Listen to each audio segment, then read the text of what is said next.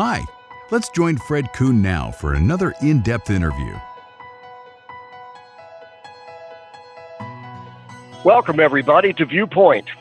As you know, we've posted on the web my conversation with and some thoughts about the trade war in China, but that led me to thinking about bottom line, profit and loss, and it's one thing to say we have a trade war. It's another thing to take it right down to the nuts and bolts of production.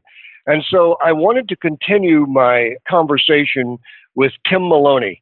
Tim has spent 25 years bolstering the capabilities of manufacturing, warehousing, distribution around the world.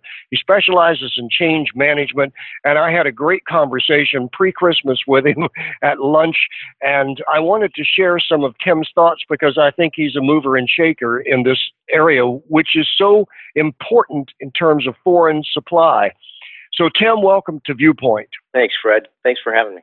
So the question we were talking about at lunch was, we have a small company, $15 to $100 million. What they have done mostly is like the ostrich theory. They just sort of got very comfortable with their supply chain, one source, no diversification, and things were rocking along fat and happy until, and I'll let you pick up the conversation there. Yeah, until we started seeing some geopolitical issues that were affecting these small companies. In the past, these small companies weren't necessarily affected by that because most of this stuff was onshore. Now that some of these companies have moved offshore, they're having to deal with things they've never had to deal with before. Such as you move your manufacturing operation over to China. You increase your profit margins. And you feel like everything is successful and everything's moving along, and something happens that needs to create a change. Something happens in the political environment, like a tariff, that changes your circumstances. I know you did this for a company. My goodness, you took them over to China. You found the sourcing. You set up the new factory operation there. You trained 75 Chinese nationals with no Mandarin experience yourself, and decreased operating costs 300% and increased an 800,000 annual unit production. That's no small chump change.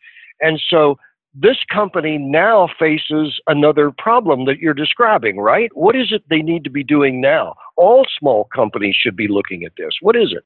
Yeah, all small companies need to take care of the 3 Ps. They need to take care of the people, the processes, and the products. And what I mean by that is the way you create flexibility in your operation is to make it agile. In order to make it agile, you have to look at every process, every part that you put in a product, and you have to reduce those things. You have to simplify them. Let me give you an example. So, Fred, both you and I, we drive to work every day. And because we're thinking of our family or we're thinking about what we're going to do at work, there's a lot of things on that trip to work that we don't notice on a daily basis. Well, that happens in the operation too. When we get into work, we walk past things that on a daily basis are making us inefficient, are creating profit margin problems for us.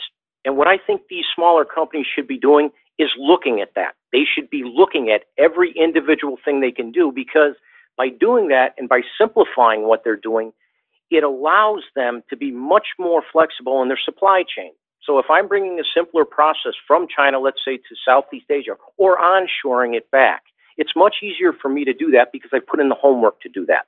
Okay.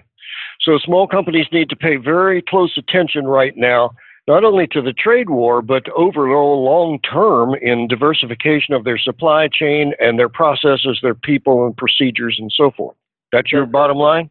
The world is narrowing, and I think that that's never going to change. Profit margins are too, and that's never going to change either. So it sounds like we have a good match here between process and margins. Our guest today has been Tim Maloney, and Tim, thank you so much for joining us. Great conversation on how to get it done in reality. Thanks. Fred, thanks for having me. Thanks for joining us. If you wish to speak with Fred, or you want a transcript of this interview, send an email to podcast@stuartcooperkuhn.com. See you soon.